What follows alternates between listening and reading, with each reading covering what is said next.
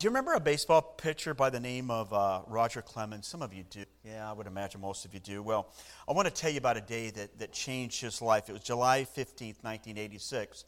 And Roger Clemens was the first major league pitcher. This was the first time that he played in an all-star game. He was a powerful right-handed pitcher for the Boston Red Sox.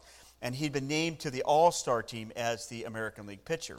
Now, what's different about 1986 is that during 1986, they had the American League where the pitchers didn't bat in the American League, but they did in the National League. So in 1986, it was the time during the All-Star game where the National League, they were following the National League rules, so the American League batters, were the pitchers, would bat. And it was something entirely different, especially for Roger Clemens. He didn't bat in the American League. So here he is playing in this all-star game, and now he's being forced to bat against a pitcher who is the best in the National League. So in the second inning, he comes up, and the pitcher for the National League was a guy by the name of Dwight Gooden. The year before, he had won the Cy Young Award for pitcher. So here you are. You have Roger Clemens, who doesn't bat, and now he's forced in an all-star game, second inning, to come to get, not only is he batting against a pitcher, but one of the best fastball pitchers in the National League, a guy by the name of Dwight Gooden. So Dwight Gooden, he wound up, and he just threw a streaking fastball right across the plate. And Roger Clemens, he stepped out of the box, and he kind of blinked his eyes a couple times, and then he looked at the catcher, who was Gary Carter at that time, and he says, "Gary, is that what my pitches look like?" And Carter said, "Yeah, you bet it is." So he stepped back in the box, and he basically struck out. But what happened is he went to the mound, and he pitched an entirely different way. He threw 3 perfect innings. No one else got a hit. He was voted the game's most valuable player, which is kind of different for a pitcher to be named the most valuable player. And this is what he said. From that day on, he would tell people he had greater confidence in his own pitching. Once he understood how powerful his own fastball was, he pitched with all of the confidence in the world. Isn't that interesting? How could you, as individuals, how could we as family, how could we as a church know and understand the confidence that God would have us to have because we are Christ's followers? Is there something that we could visualize? Is there a place where we can go to know and understand that God not only wants to work in us, but there's an expectation and even a sense of confidence that we can have that God is working in the midst of us. He's not only working in your individual life, but He's working in our families, and He wants to work in our church. I believe that when we look at the Bible, we can go and we can have this kind of confidence, not necessarily in ourselves, but we can have confidence in the Word of God. That what God desires to do is to make us individuals and a church to come to a place where we're learning about the Bible, where there's wonderful, joyful, thankful fellowship with one another, and there's spiritual growth. You know, you can leave here today with a confident expectation that God wants to use your life and that God expects. So we're in a natural transition in the Gospel of Mark. So I'm kind of moving away from the Gospel of Mark this morning. And what I want to do is I want to invite you to turn to the book of Philippians, Philippians chapter 1. We're going to look at verses 3 through 8. And what I want to do is this. This is my heart today. I'm the pastor guy. This is my heart. I want to encourage you. I want to offer my thanks to you, to Hope Church, for who you are, what you've done, to all of you gathered this morning, to remind us that God wants and desires. There's this expectation that God wants and desires to use us for His honor and for His glory. And that's what I want to do this morning. I want you to leave here going, you know what? I had this expectation. As I approach the holiday season, you know, holidays, Christmas is a really difficult time. There's a lot of busyness going around, and we're around family members, and sometimes you don't understand all the things going on in our families, and we feel maybe less bold or courageous than we should. What I want to do is I just want to look at God's Word and find some place, apply a place where you and I can have this confidence, not in ourselves, but in the God who loves us and the God who cares about us. The book of Philippians is a letter. It was written by the Apostle Paul, and it was written to people in Philippi. And he had been there at one time. He had started a church there. But now it's about 10 or 12 years after his visit. And what he's doing is he's writing a letter to them. And when you read this letter, this wonderful, beautiful letter, there are words of confidence. There's words of trust. There's themes of joy and thanksgiving. All of these wonderful things are just bursting out, the rejoicing, if you will, bursting out because he loves and cares for these people. The word joy is mentioned over 6 times. The word rejoicing is mentioned over 6 times. And so you have this wonderful letter that just exudes confidence in who God is and what he would have for us. As a matter of fact, in Philippians chapter 4, verse 6, he says this, rejoice in the Lord always. Again, I will say, rejoice. Paul is reminding the people that, listen, you can have confidence. You can have confidence to give thanks. You can have confidence to rejoice. You can rejoice in the Lord always because of who I am and the expectations that I have for your life. So that's what we're going to look at this morning. I want us to have a source of confidence in Jesus for what he wants to do in our life. Hear the word of the Lord. Let me read it. Philippians chapter 1, verses 3 through 8. Paul writes, remember they're probably in a house setting maybe, or they're gathered together listening to this letter that Paul wrote to them. He says, I thank my God every time I remember you. In all my prayers for all of you, I always pray with joy because of your partnership in the gospel from the first day until now, being confident of this. That's what I want us to have, of this. That he who began a good work in you will carry it on until the day of Christ. That's what God's to do in your life. That's what God desires to do in my life and your family and our church. Verse 7 says, it is right for me to feel this way. He's talking about emotions. He's talking about his love. He's talking about his affection. There's something going on deep inside of his heart. This is 10, 12 years after the fact, and he still feels some kind of emotional connection or bond to them. And that confidence is just exuding from him.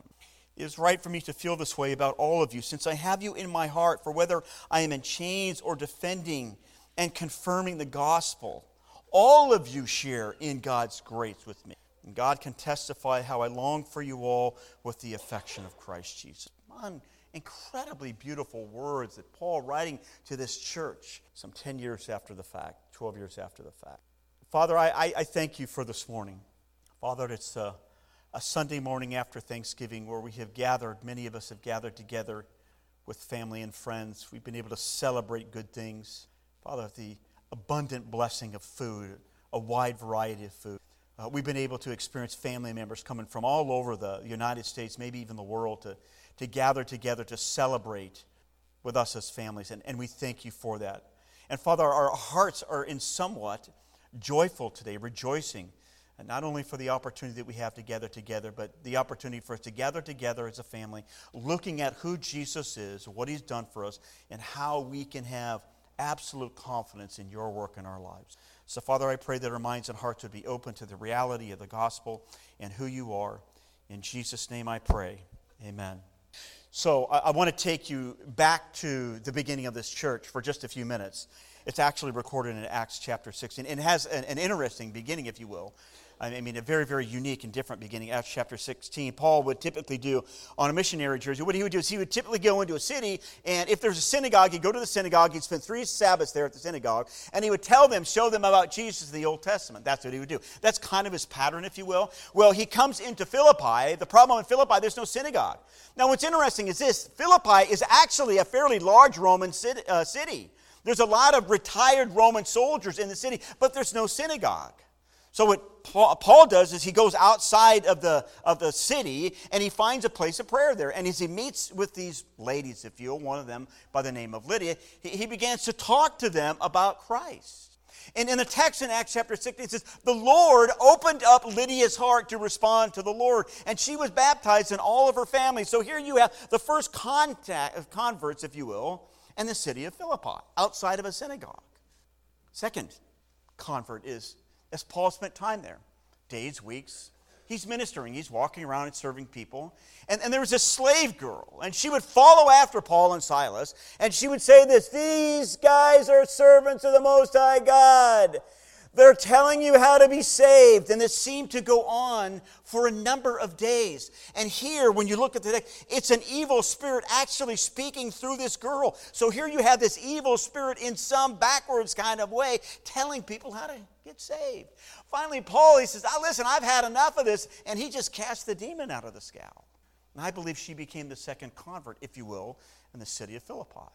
So this gal, who made a fortune for her slave masters by telling the future, if you will, she had this demon cast out of her. Now the masters, they're ticked off at Paul and Silas. Their business has now been racked. They've lost their business because of this gal not being able to predict the future. So they're mad at Paul and Silas. They grab Paul and Silas, begin to beat them, and throw them into prison. You'd think the gospel would stop. You'd think that ministry would end. No. Paul and Silas, what do? They're rejoicing. They're singing in prison. All of a sudden, there's this earthquake. The ground begins to rumble. The prison doors open up. And the jailer, knowing that Paul and Silas are now going to escape, he makes a decision in his mind. What I'm going to do, I know that if these prisoners escape, I'm going to be held responsible. And they're going to kill me. Rome is going to kill me. They're going to kill me. So he's going to take his life. And Paul and Silas say, hey, no, we're not going anywhere. We're right here. We're not escaping. We're going to stay right here. And the jailer can't believe it. And he comes to Paul and Silas and says, what must I do? And Paul says, believe Jesus Christ and you will. And that jailer and his family were baptized. So what you have in the city of Philippi, you have Lydia, who has a little bit of money, probably a house. You have this slave girl who has no money. She's just lost her job. And now you have this hated jailer, if you will. And they are all part of the founding members of the church in Philippi. What an amazing work that God does in such an odd and diverse way. But you can look at this when you go back and look at Acts chapter 6 and see the handiwork of God all in between the lines. God was doing something wonderful and something supernatural there. And as Paul begins this letter, he's absolutely confident. Look at verse 6 again.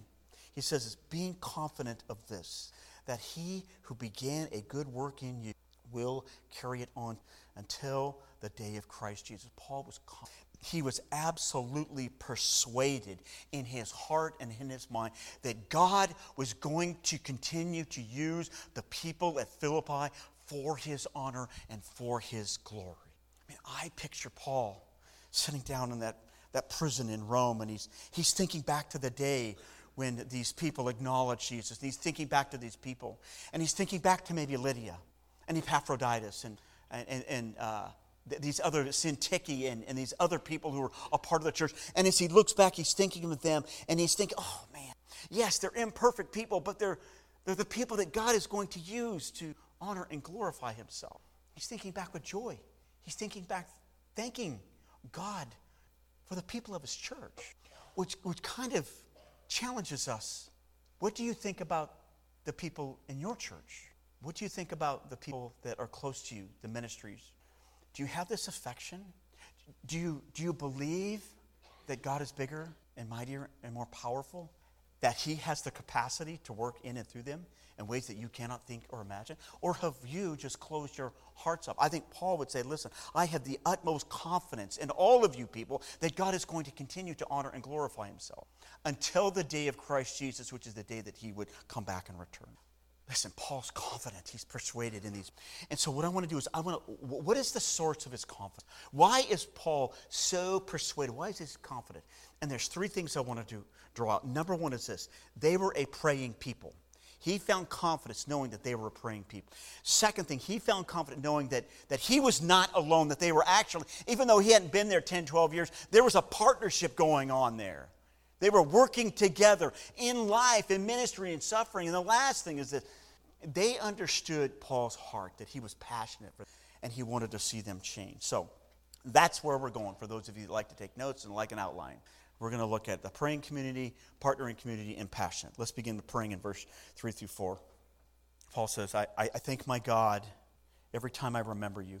And all of my prayers for all of you, I always pray with joy. By the way, do you see that the note of gratitude, I always pray with joy. I thank my God. Did you see the connection between this note of joy, this note of gratitude and joy? Gratitude and joy. You see how they kind of go together? That when we offer thanks, when we offer gratitude, when we look around our world and see what God is doing, that and offer the Lord thanks, there's this attitude of joy that kind of springs up. Rather than looking at things negatively or looking at things in a terrible light all the time, we look and expect for God to work. And when we see where God is working, we have this attitude of joy. That's what Paul's doing here. He's so happy. He's rejoicing in the people. And the reason he's doing that is because not only was he praying for them, even though they were thousands of miles apart, they were praying for him. Paul found confidence in the fact that they were praying for him, even though this is probably 10, 12 years later. Look at chapter 1, verse 19. Notice the confidence of Paul. He says this, "For I know that through your prayers and the help given by the Spirit of Jesus Christ, what has happened to me will turn out for my deliverance." Paul was absolutely confident that the fact that even though he was in a jail in Rome, surrounded by all of these people, he was confident because they were praying and through the ministry and power of the Holy Spirit, this is actually going to turn out for something that is good. Great confidence. He was persuaded. There were people around him that were praying for him, which is a great reminder for us. We have the incredible privilege of entering intimate communication with the Lord on behalf of other people. And let's not forget that book of Ephesians says this, in the context of spiritual warfare, in the context that we are in a spiritual battle, Ephesians chapter 6, verse 18, notice what it says. It says, "Pray in the Spirit on all occasions, with all kinds of prayers and requests. With this in mind, be alert, be watchful." Why? Always keep on praying for all of the saints. In the context of spiritual warfare, Paul is inviting you and I to pray for our friends and family members, that they would be able to grow in their faith, grow in their knowledge of Jesus Christ. Does prayer grip your heart in such a way that you know that it's going to change circumstances in somebody's life? See, sometimes I think that we don't engage in prayer in that way because we just think, well, you know, God's going to do what God's going to do. And I don't necessarily need to pray. I'm just going to let God do what he wants to do. So you all know that we have a friend by the name of Gary Furch who passed away this past year. And I was looking through my files, and I actually came upon a letter from him. And I just want to read part of the letter. And I want you to listen to his voice, if you will, standing up here. Here's the email. It says, "The Lord is at work. We have felt power in our walk as we travel the road to Bolivia." I should say winged ride to Bolivia. It started with our departure. As we left the house for the airport, Donna noticed 2 packages on our doorstep that must have been left by UPS. Turning around, we found the packages contained 2 more parts for the mission plane, O-rings and identification lights. So we stowed these away in our carry-ons and off we went. They must have arrived as we were packing the car. Arriving at the airport, we found American Airlines had given us an automatic upgrade to first class for the first leg from St. Louis to Miami. And listen to why he said this was good. "This was fantastic, as it allowed us to take 2 50-pound pieces of checked luggage each at no charge.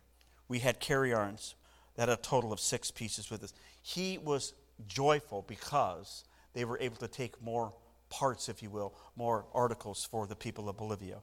We arrived at Miami and caught the red-eye flight to Santa Cruz, and they placed us in the front row of the main cabin. And we had one of the most pleasant rides to Bolivia. It seems harder every trip I go, but this time we rested well and enjoyed the high altitude of 13,000 feet when we landed in La Paz. So your prayer definitely was affecting us, and even more importantly, things. Landing in Santa Cruz, I found our suitcases while Donna renewed our visas. The luggage looked really big. There seemed a lot of them for just the 2 of us, so it was kind of intimidating. I prayed and simply said, "Thank you, Lord, for everyone who is praying for us. I just leave whatever happens up to you." I figured that whatever happens now is what he allows, and I would abide by that, whatever it was. Donna came up to me and we pushed our cart several big suitcases up to customs. The customs official pressed a red light for me and a green one for Donna. "Well, Lord, whatever you want." They asked me to open my biggest baby blue suitcase Actually, this is Mary's whopper, which I did. And there was a fluffy pillow that burst out. This seemed to please the official, who fished around a little without pulling anything out. And then she said, "You go on." Wow. Was ever a happy camper. Thank you for praying. As always, it's working tremendous power. Do you believe that? Here, our friend Gary is emailing a testimony to people who he had asked to pray for. Both he and Don had asked to pray for before they went to Bolivia, so that not only were they able to get there, but all of the articles, all the things they were taking for airplanes, all of that stuff would get in. And here's Gary just simply saying, thank you for praying. Listen, I say thank you for praying for the people of Hope Church. Thank you for your faithfulness. I know that we send out missionary letters. I know that there's other ways of communicating with you through a prayer line. I thank you for your faithful prayers for the people of Hope, because they do make a difference. They will, and they do make a difference. And I don't know where you're at in the grand scheme of life. I don't know what your prayer life looks like. I'm not here to beat you up. What I want to do is I want you to have confidence. I want you to be encouraged that when you pray, when you seek the face of the Lord, when you truly seek Him on behalf of other people, ministries, all of that, God sees, hears, and responds. Maybe not in the exact same way that we would want Him to, but He will respond. And that's the confidence that Paul had. I have confidence that I'm praying for you. I have confidence you're for me. And I know that whatever happens in my life, through the Spirit of God, through the prayers of faithful people, this is going to work. Second aspect of his confidence is this in verse 5. He was part of a partnering community. Look at verse 5 again. He says, "In all my prayers for all of you, I always pray with joy." And what a great reminder of the emotion of prayer, that we can pray with joy. Verse 5 says, "Why? Because of your partnership in the gospel from the first day until now." Listen, Paul was grateful for the community of faith who he was a part of some 10, 12, 14 years before he had written this. Partnership has the idea of this. There's life experiences that we're going to go through. There's good times and there's bad times. We're going to disagree and we're not, and sometimes we're going to agree with. We're going to have fun times together. We're going to have hard times together. We're going to work all of these things out. Why? Because we are a community of faith. We look to the nature and the character of who Jesus is, that because of our ultimate faith and trust in Jesus, we are part of the body of Christ. And so there's this wonderful idea of friendship. The Bible calls it koinonia, fellowship. And it's deep. It means that you know my life and I know your life. It means that we're praying for people on an intimate level. We're helping each other. There's a philosopher by the name of Aristotle, which no doubt this would have been common knowledge on the idea of friendship, what it looked like for the Greek philosophers. And this is what Aristotle said: "Friends have one soul between them. Friends' goods are common property. Friendship is equality." Now this is from a philosopher. All friendship involves koinonia. And my point of showing you this is, if that is true on a human level, how much more on a spiritual level for those of us who put our faith and trust in Jesus. Philippians chapter 2 verse 5 says, "Have this attitude in yourselves, which was also in Christ Jesus." And he goes on to describe how Jesus went to the cross and offered himself as a sacrifice. There's this idea that we are partners together in life and we care for each other. But there's also another aspect of this partnership, and Paul calls it the gospel. When Lydia, this unnamed servant woman, if you will, and the jailer, when they embrace Paul's message about the life, death, burial, and resurrection of Jesus Christ, they were radically changed. They were entirely changed. What's interesting is this: when you go back and look at the first one or two verses in this letter, he talks about overseers and deacons. So from Lydia and this unnamed woman and the jailer, somehow, someway, over a period of 10, 12, 14, 15 years, this church has been established, so much so that now they have a leadership corps of overseers and deacons, all from the ministry of these lives changed in Lydia, the servant girl and the jailer. Lives were being transformed in such a way that they could see a difference in them. And so even when Paul, when he's writing this, he's in a prison in Rome, right? He's in a prison in Rome, and he's thinking back to the times with these people. And as he writes these words, he knows that they are partners. Look at chapter 1, verses 12 through 14. Paul is giving them an update of his life in Rome, and this is what he writes. "Now I want you to know, brothers, that what has happened to me has really served to advance the gospel. What's happened to him? He's in prison. He's in a Roman prison. As a result, it has become clear throughout the whole palace guard and to everyone else that I am in chains for Christ. And because of my chains, most of the brothers in the Lord have been encouraged to speak the word of God more courageously and fearlessly. Why would Paul write that? Why would he write that? Why would he give them an update of his circumstances? Because I think what he wants to do, he wants them to have confidence. I think he wants to have the courage and boldness in the midst of persecution, in the midst of suffering. He says, I want you to know what's happened. I've been thrown in prison.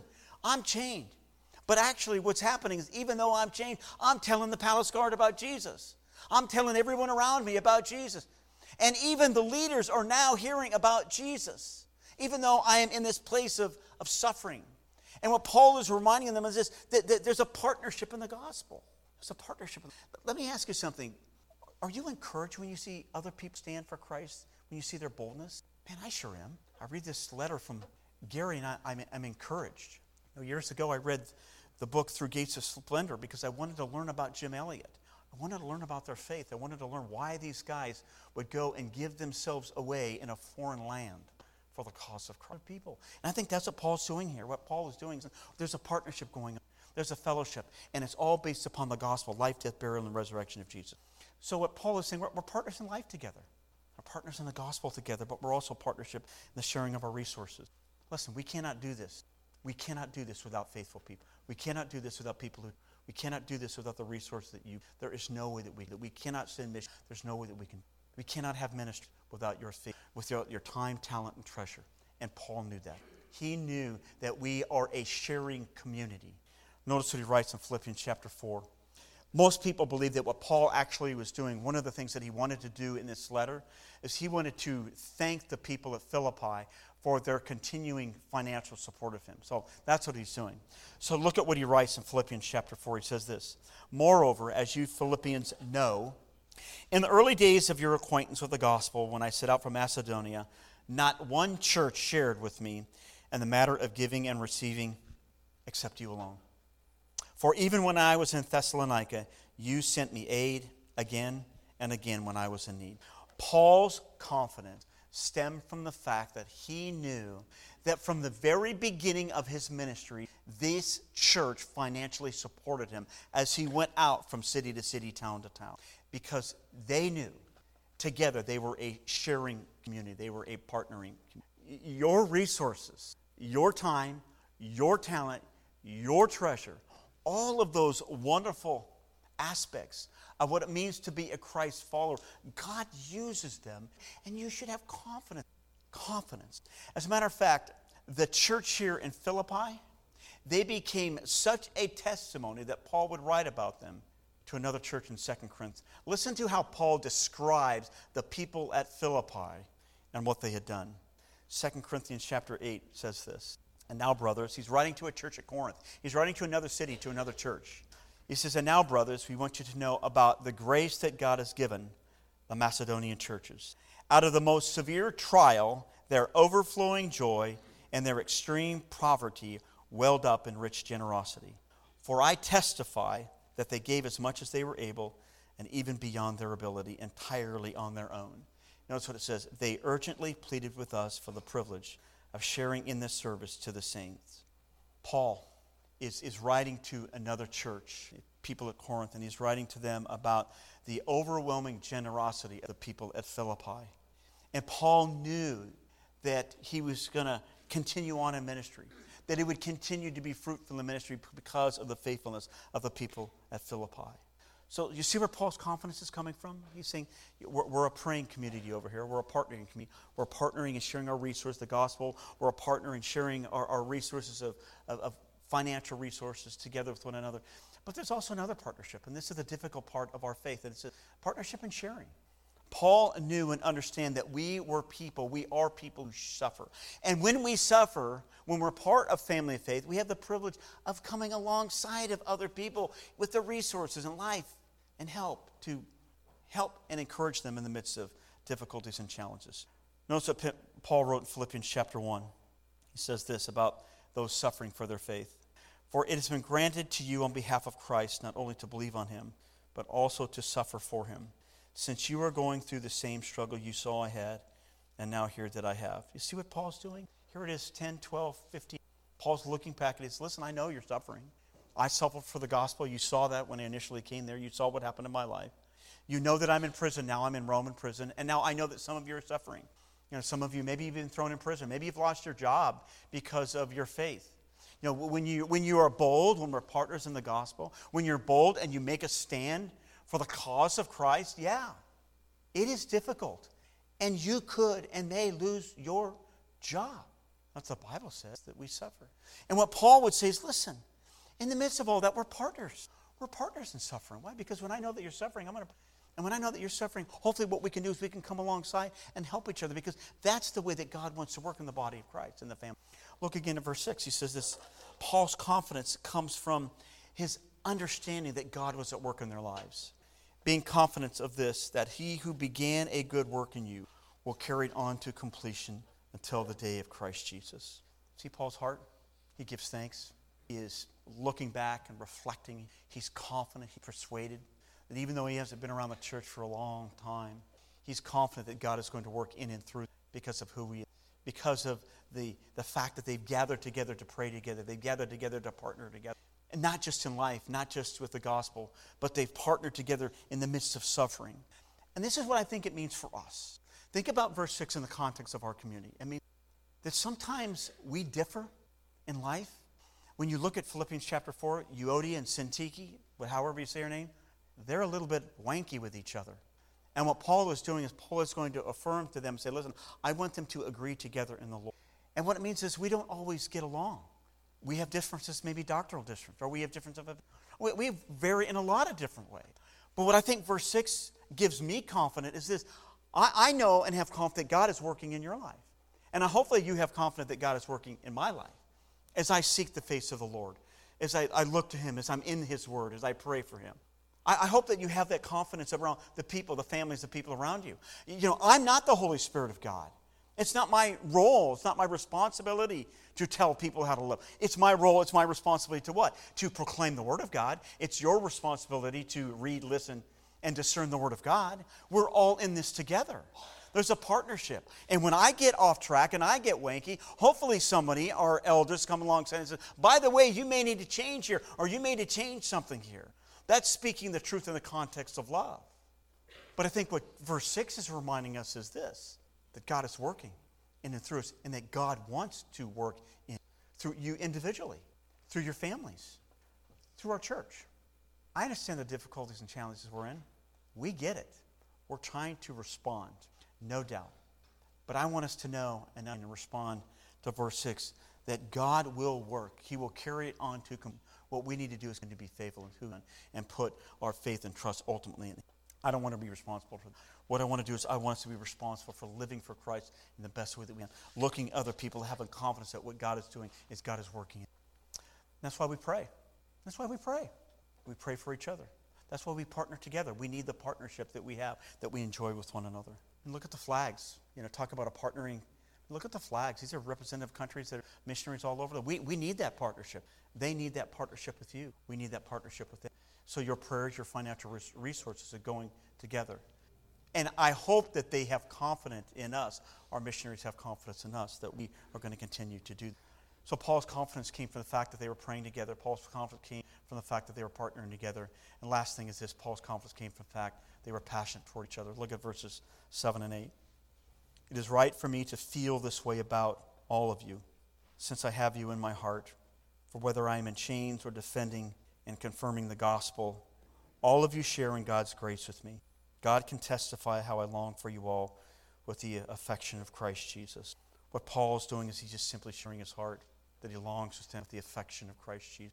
And he calls on God as his witness. Test my heart. I long for you. I continue to pray for you. I thank you for the partnership. Enjoy. I know that God is working in it for his honor and for his glory, and we need that.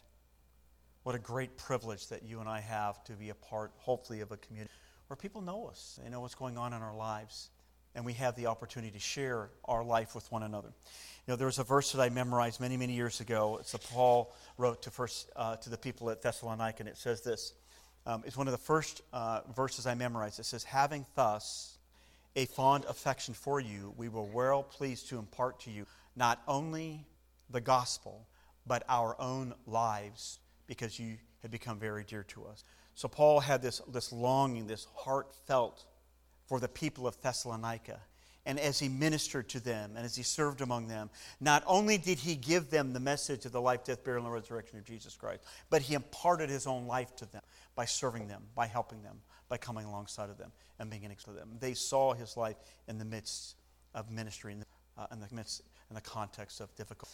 So I want to remind you that as we head into the holiday seasons, let's be confident. You know, you are a praying community. We are a partnering community. You are a passionate community. Let's be confident that God is working in the lives of our. I hope that you continue to look to the Lord for who He is and what He's done. For God is the one that will do that. Father, thank you for your grace. Thank you for your mercy. And Father, I thank you for the people of Hope Church. I thank you for their faithfulness. I thank you for their prayers.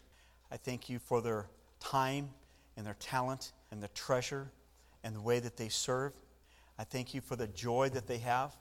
And Father, we simply come to you this morning confident of who you are, confident in your word, and that you desire to use us as individuals. Father, we have no idea when we leave here the people that you're going to bring into our lives, maybe in our family, maybe in our job, maybe some other place. Father, we ask and invite you to use our church in the midst of a difficult and challenging time to be a light in the midst of darkness. Father, let us have this confidence that the Apostle Paul. Father, we ask all of these things in Jesus' name.